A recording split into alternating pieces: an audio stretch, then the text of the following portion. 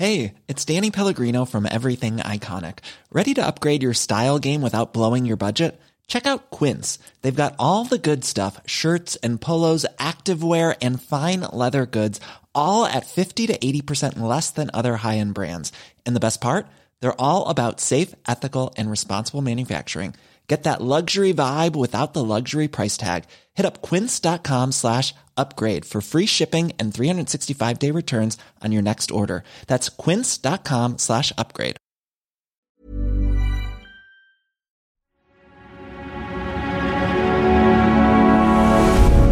Tortoise.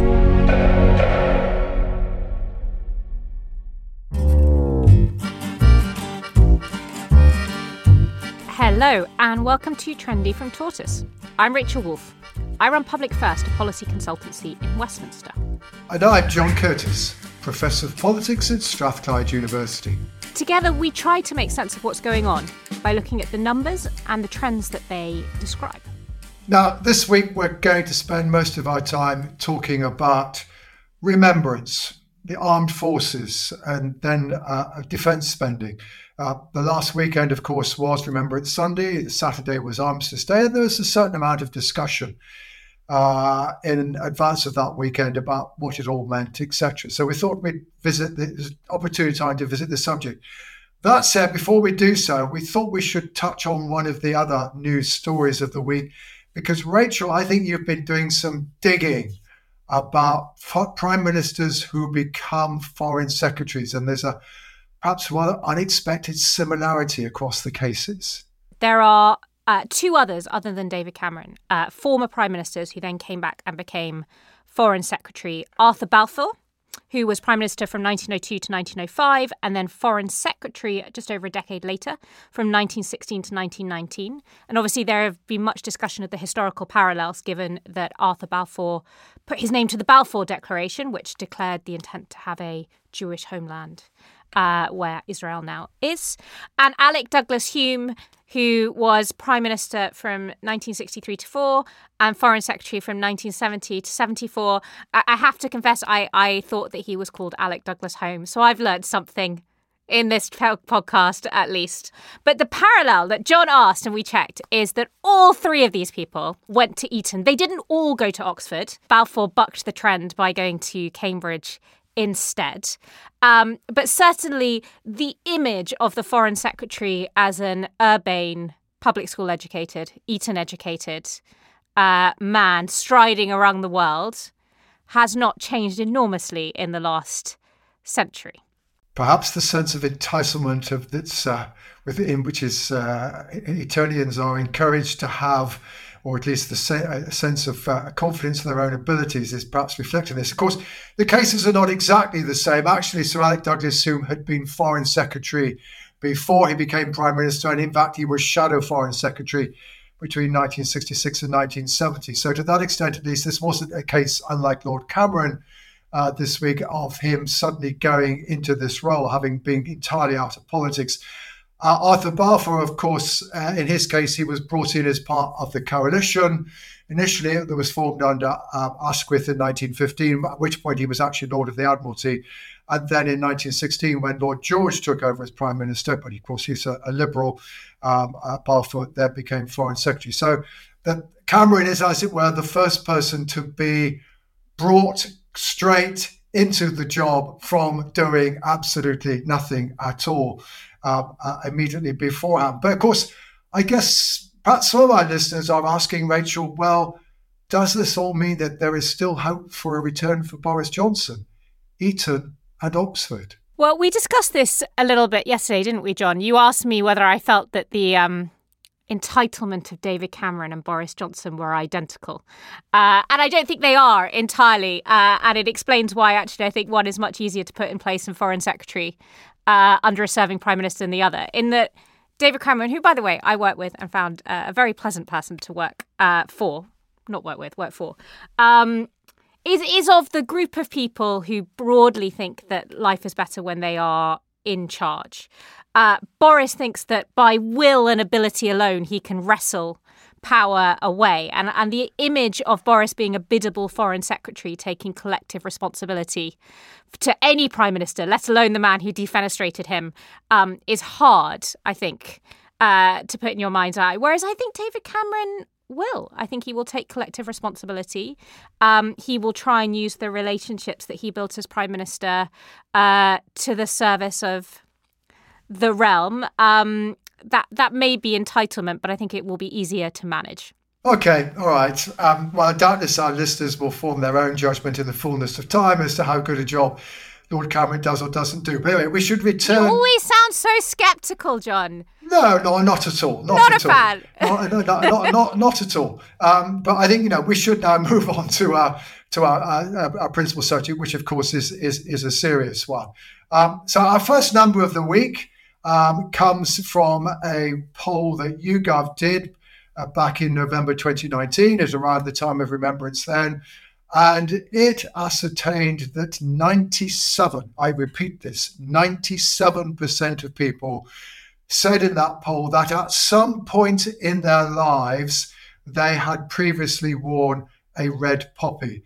And indeed, if you look at YouGov's website, they will say that of all the national events and occasions, etc., Remembrance is the one that people have most regard for. So this is certainly something that a lot of people have been involved in, at least at some point in their lives. But of course, I guess the question is, Rachel, how much are they getting involved these days? I think you said in the same data, John, that only about half of people say that they wore one this year. And certainly kind of visibly, it's interesting, when you were going about London the last few weeks before Remembrance, you didn't see a huge number of poppies on display. And as you said, that's probably partly because the people who are wearing them tend to be older, perhaps less likely to live in London. And we are now at the point where very few people remain who fought in either of the world wars. There's no one who fought in World War I. There are very few people left who fought in World War II. We've been in a process over the last 80 years of lowering defence spending, of reducing the size of our armed forces. And from the last census, I think we said that 4% of people in this country have served in the armed forces at some point, but 35% of those people are over 80 and 59% of them are over 65. Whether or not the observance of Remembrance has significantly gone down over time at all, or indeed increased, I mean, certainly it's not something that is immediately obviously possible to do in terms of putting strings of polling data together, which in a sense perhaps may tell you that the fact that pollsters until recently at least have not bothered very much to address the question perhaps suggests that until recently there wasn't thought to be much question mark. But sure, as compared with virtually all of us who've worn a red poppy at some time, YouGov 2019, this was done just after Remembrance. 43% said they did something. Ipsos, in a poll done just before last weekend, 50% said that they thought they would wear a poppy, and 43% said they would observe the 2-minute silence. So probably, and YouGov, but in advance of polling day, had about 37% of people who by that stage were already wearing a poppy. So the truth probably is that although virtually all of us have probably done it at some point in our lives, probably the observation of Remembrance is something that actively at the moment maybe around a half of us do, though of course many more people may still respect the importance of the occasion. But certainly the fact that you said you found fewer people wearing poppies in London, well, London is a city of younger people, and all of the polling that's been done this year has found, or indeed in early years, has found that younger people are less likely to say they did something. So if you go back to that YouGov poll of 2019, only 30% of 18 to 24-year-olds said they'd done something, 53% of 65 pluses. So you can see there are some age differences. And obviously, as ever, when we see age differences, it raises the question, well, is this an indication of the fact that as older people leave this world, observance of Remembrance will go down, or is this a life cycle effect and that to be honest, given the way of the world as today's younger generations get exposed to the reality of war, they then also begin to feel that perhaps remembering what happens in war, etc., both the service of those who participate and those who lose their lives is perhaps more important than perhaps they realised when they were younger. And the truth is, we won't know the answer to that question for quite a while. But certainly, there are some differences there. And John, I mean, you grew up in the 50s and 60s, I think. I hope I'm not misnaming your age. You are absolutely spot on, Rachel, spot on. And so presumably then a huge proportion of the men would have served as you were growing up. A huge proportion of the women would have done some kind of war effort. And therefore, Remembrance Sunday would have been a deeply personal experience for them. Now, of course, the way in which people feel about war, of those who've been involved, of course, there's no united view about this. Some of them feel that they felt proud of their service, were indeed willing to take place in the various marches that still take place to recognise Remembrance Days. Others perhaps were more felt the pity of war, didn't necessarily want to get involved. And the truth is that our understanding of what remembrance means is quite diverse. And that's there in some of the polling. I mean, when Armistice Day started in 1919, and we'll come back to some of this in a moment, it was principally there to act as a source of comfort and recognition to the widows. Loss that many people have suffered. Of course, the First World War, an awful lot of young men lost their lives. Many a family was afflicted by that kind of loss. The story you told me, which I didn't know, and I thought was interesting given the huge controversy over last weekend's protests, was that there was another protest on Armistice Weekend in the 1920s by largely veterans of the First World War who were deeply angry that they had not received the support from the government that they thought was reasonable, which I would argue is a rather different case from last weekend, but it is a very interesting one. Yeah, it is an interesting one. Of course, Lloyd George, the then Prime Minister, had promised a land fit for heroes to live in, but actually quite a lot of them struggled to find a job. And, the early 1920s was, not as troubled as the 1930s, but it was relatively economically troubled, and there's quite a high level of unemployment. So there was, in 1922, on Armistice Day, there was a march towards the cenotaph by those who were unemployed. And those marchers, rather than wearing poppies or their medals, wore pawn tickets, i.e. a symbol of family jewelry or whatever that they had to pawn at the pawn shop because of their poverty. So there is a little bit of past history here, albeit fairly remote, of people actually also having a march, which, could be perhaps regarded as cocking a little bit of a snook at the national commemoration that had already begun to take place on Armistice Day. So, as often, history perhaps is a bit more complicated than some of the mythology that we generate more recently. And that's true of all countries, right? We have these themes, these commemorations, these days, which always, when you delve into history, are somewhat more complex than the occasion we mark. But the sort of question is, what does that occasion mean to people? Sure. And I guess the thing I find most interesting about the moment we're in now is we really are at the very, very dying days of memory of the two world wars. And we've had these generations of relative peace. Yes, of course, Iraq and Afghanistan were important events. In terms of the direct experience of the people in this country, they were tiny compared with the First and Second World War. And as those people kind of pass out of living memory, we now do feel like we're at a hinge point, to your point earlier, where maybe the experience of war directly is going to now increase. And obviously the presence of wars in other countries have made a big difference to how people felt about Remembrance Weekend. But we currently have this huge age gap, as we do in lots of other things, in experience but also sentiment. So 59% of those of the current veterans in this country are over 65. Over a third of them are over 80.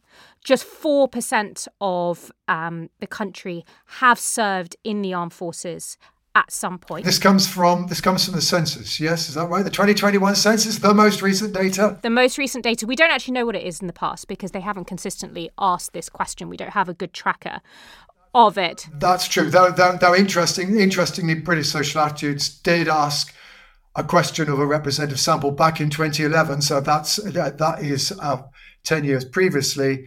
That had 8% of people in response to that sample survey saying they'd involved the armed forces. But again, it was overwhelmingly those in the 65 plus group. So I think that reinforces your point that almost undoubtedly the proportion of people with experience of the armed forces is going down. Our armed forces are now, much smaller than they once were, and our population's grown. And what we do know is that in America, it moved from about 45% of men had military experience in 1960 down to about 9% today. This is the point that we keep coming back to, that there is not a huge proportion of the population who have direct experience of war or the armed forces anymore. Remembrance Sunday for now still has high support. Half of people are wearing a poppy. But the attachment to this is very, very different than it was, first of all, when Remembrance was created and in the decades since. And that is also reflected, and I think this is our last set of numbers, in what has actually happened to defence spending. Because in the immediate aftermath of the Second World War, in the 50s, defence spending was about 70% of UK GDP.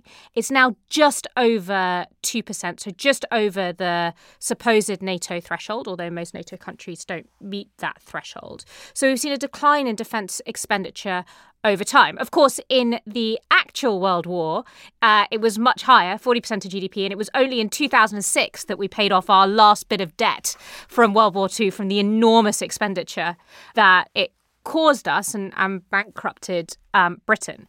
But in the last few decades, for all the kind of rhetorical support for the armed forces and for defence, and it's been a very big part of the rhetoric of the Conservative Party consistently, we actually don't spend very much. And interestingly, because of the tensions around the world, because of Ukraine particularly, we now look to be overtaken by Germany in NATO expenditure. Germany's been way below us for a very long time as they radically ramp up their expenditure for obvious reasons.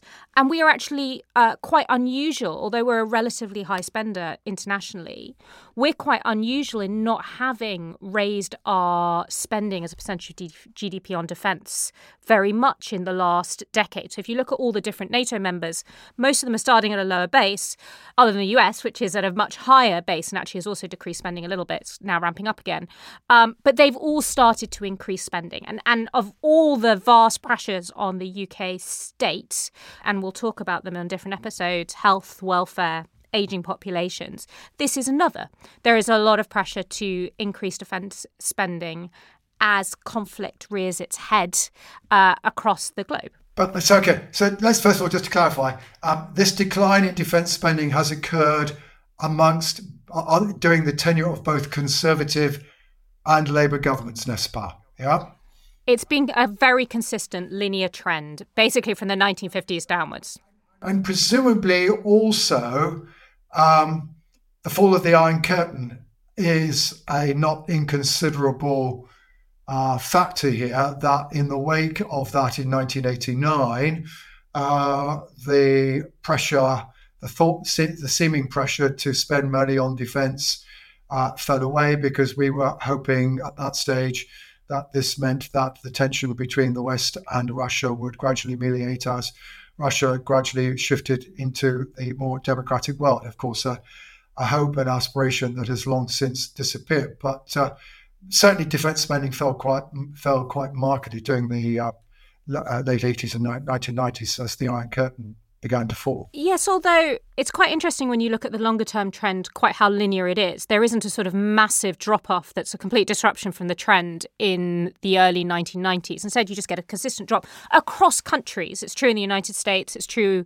across the NATO things. I mean, Russian expenditure, to the extent that we consider it reliable, is a fascinating pattern, which has rocketed up and down, is obviously now increased very, very substantially. The World in Data puts it at over coming up to about 6% of their GDP now is spent on defence, and who knows how much it's increased in the last year.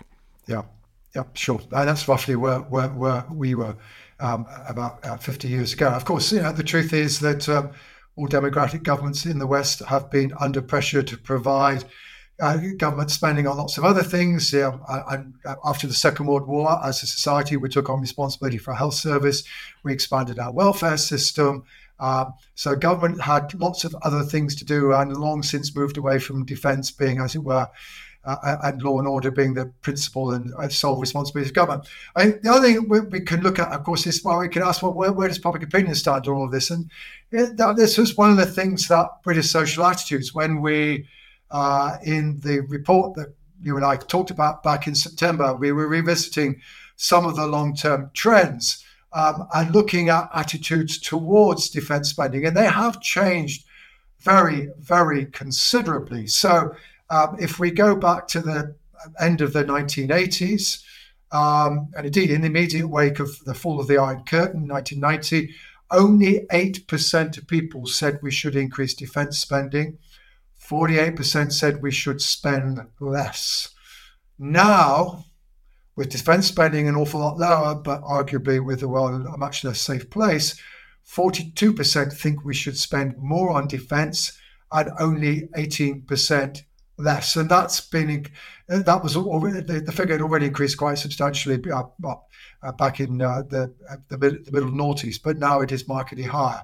Now, that said, what is also true, however, is if you give people a list of things upon which they might ask them to spend more money. It's not ranking against hospitals. Exactly. And actually, one of the things that I found sort of interesting as researching this, and it's a sort of symbol of how the state has changed, is in the sort of 1880s, 1890s, we spent a little bit less, but sort of roughly comparable as a percentage of GDP on defence as we do now. We were a much poorer country. We were not spending a huge percentage of our GDP on defence.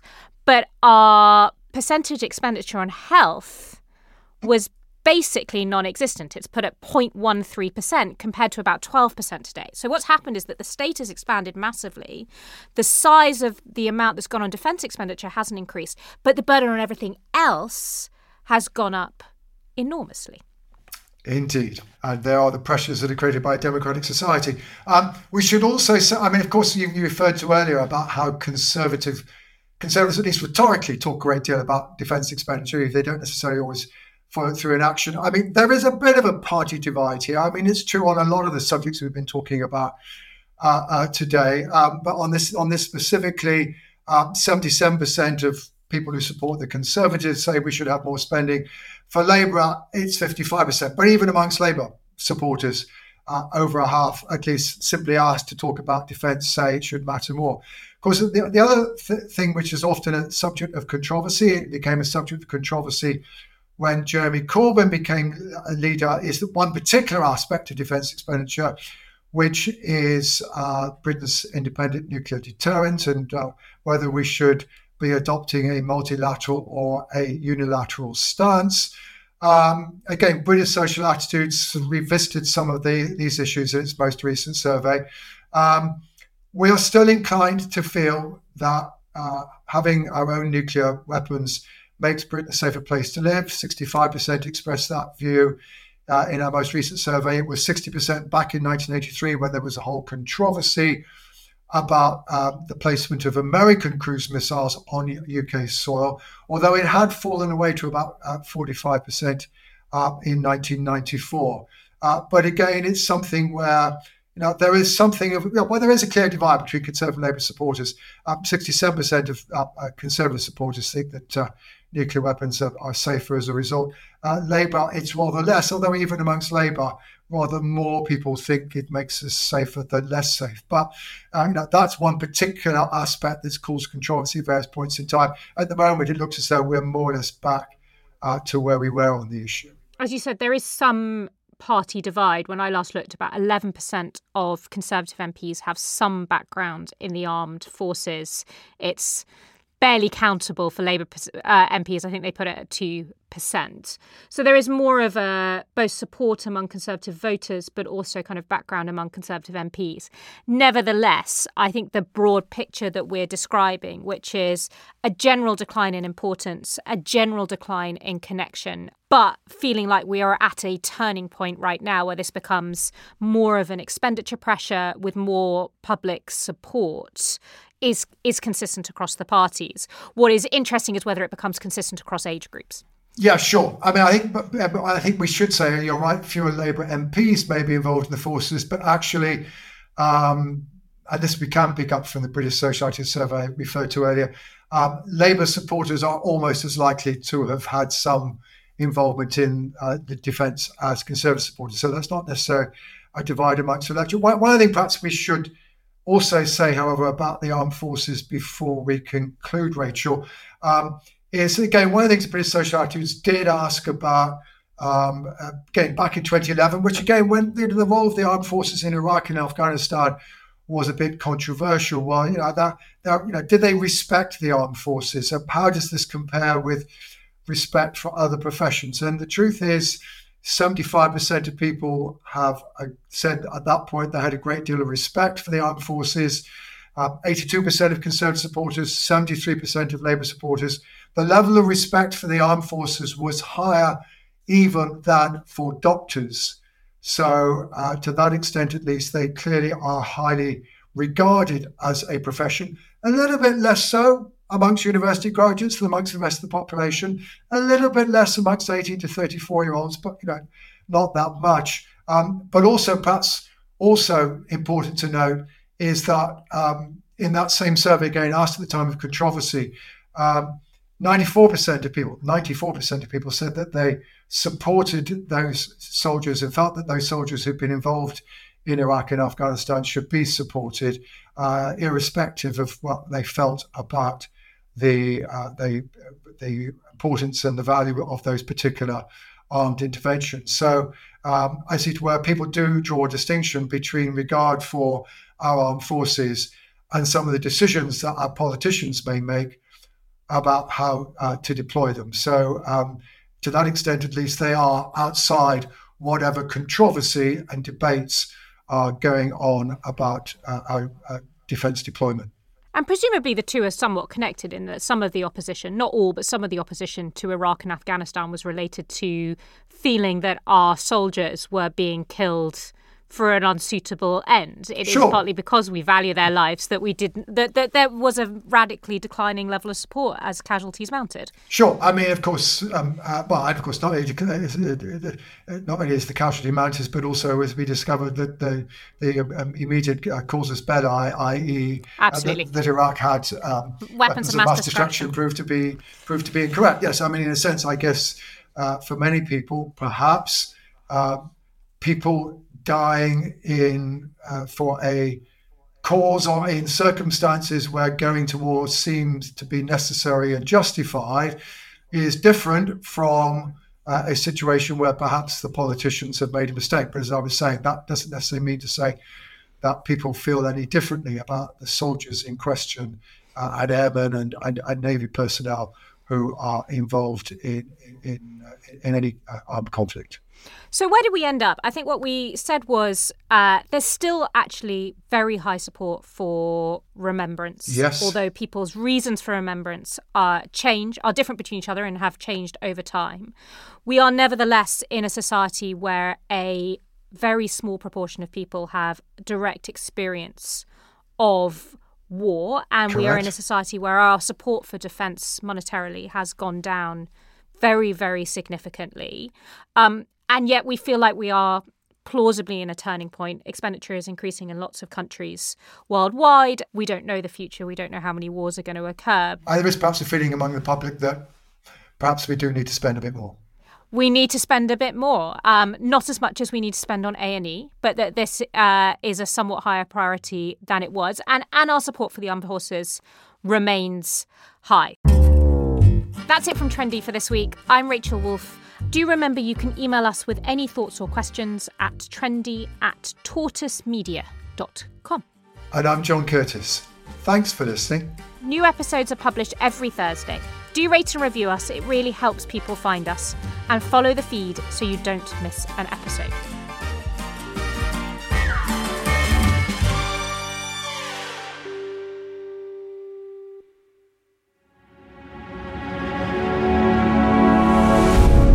Tortoise.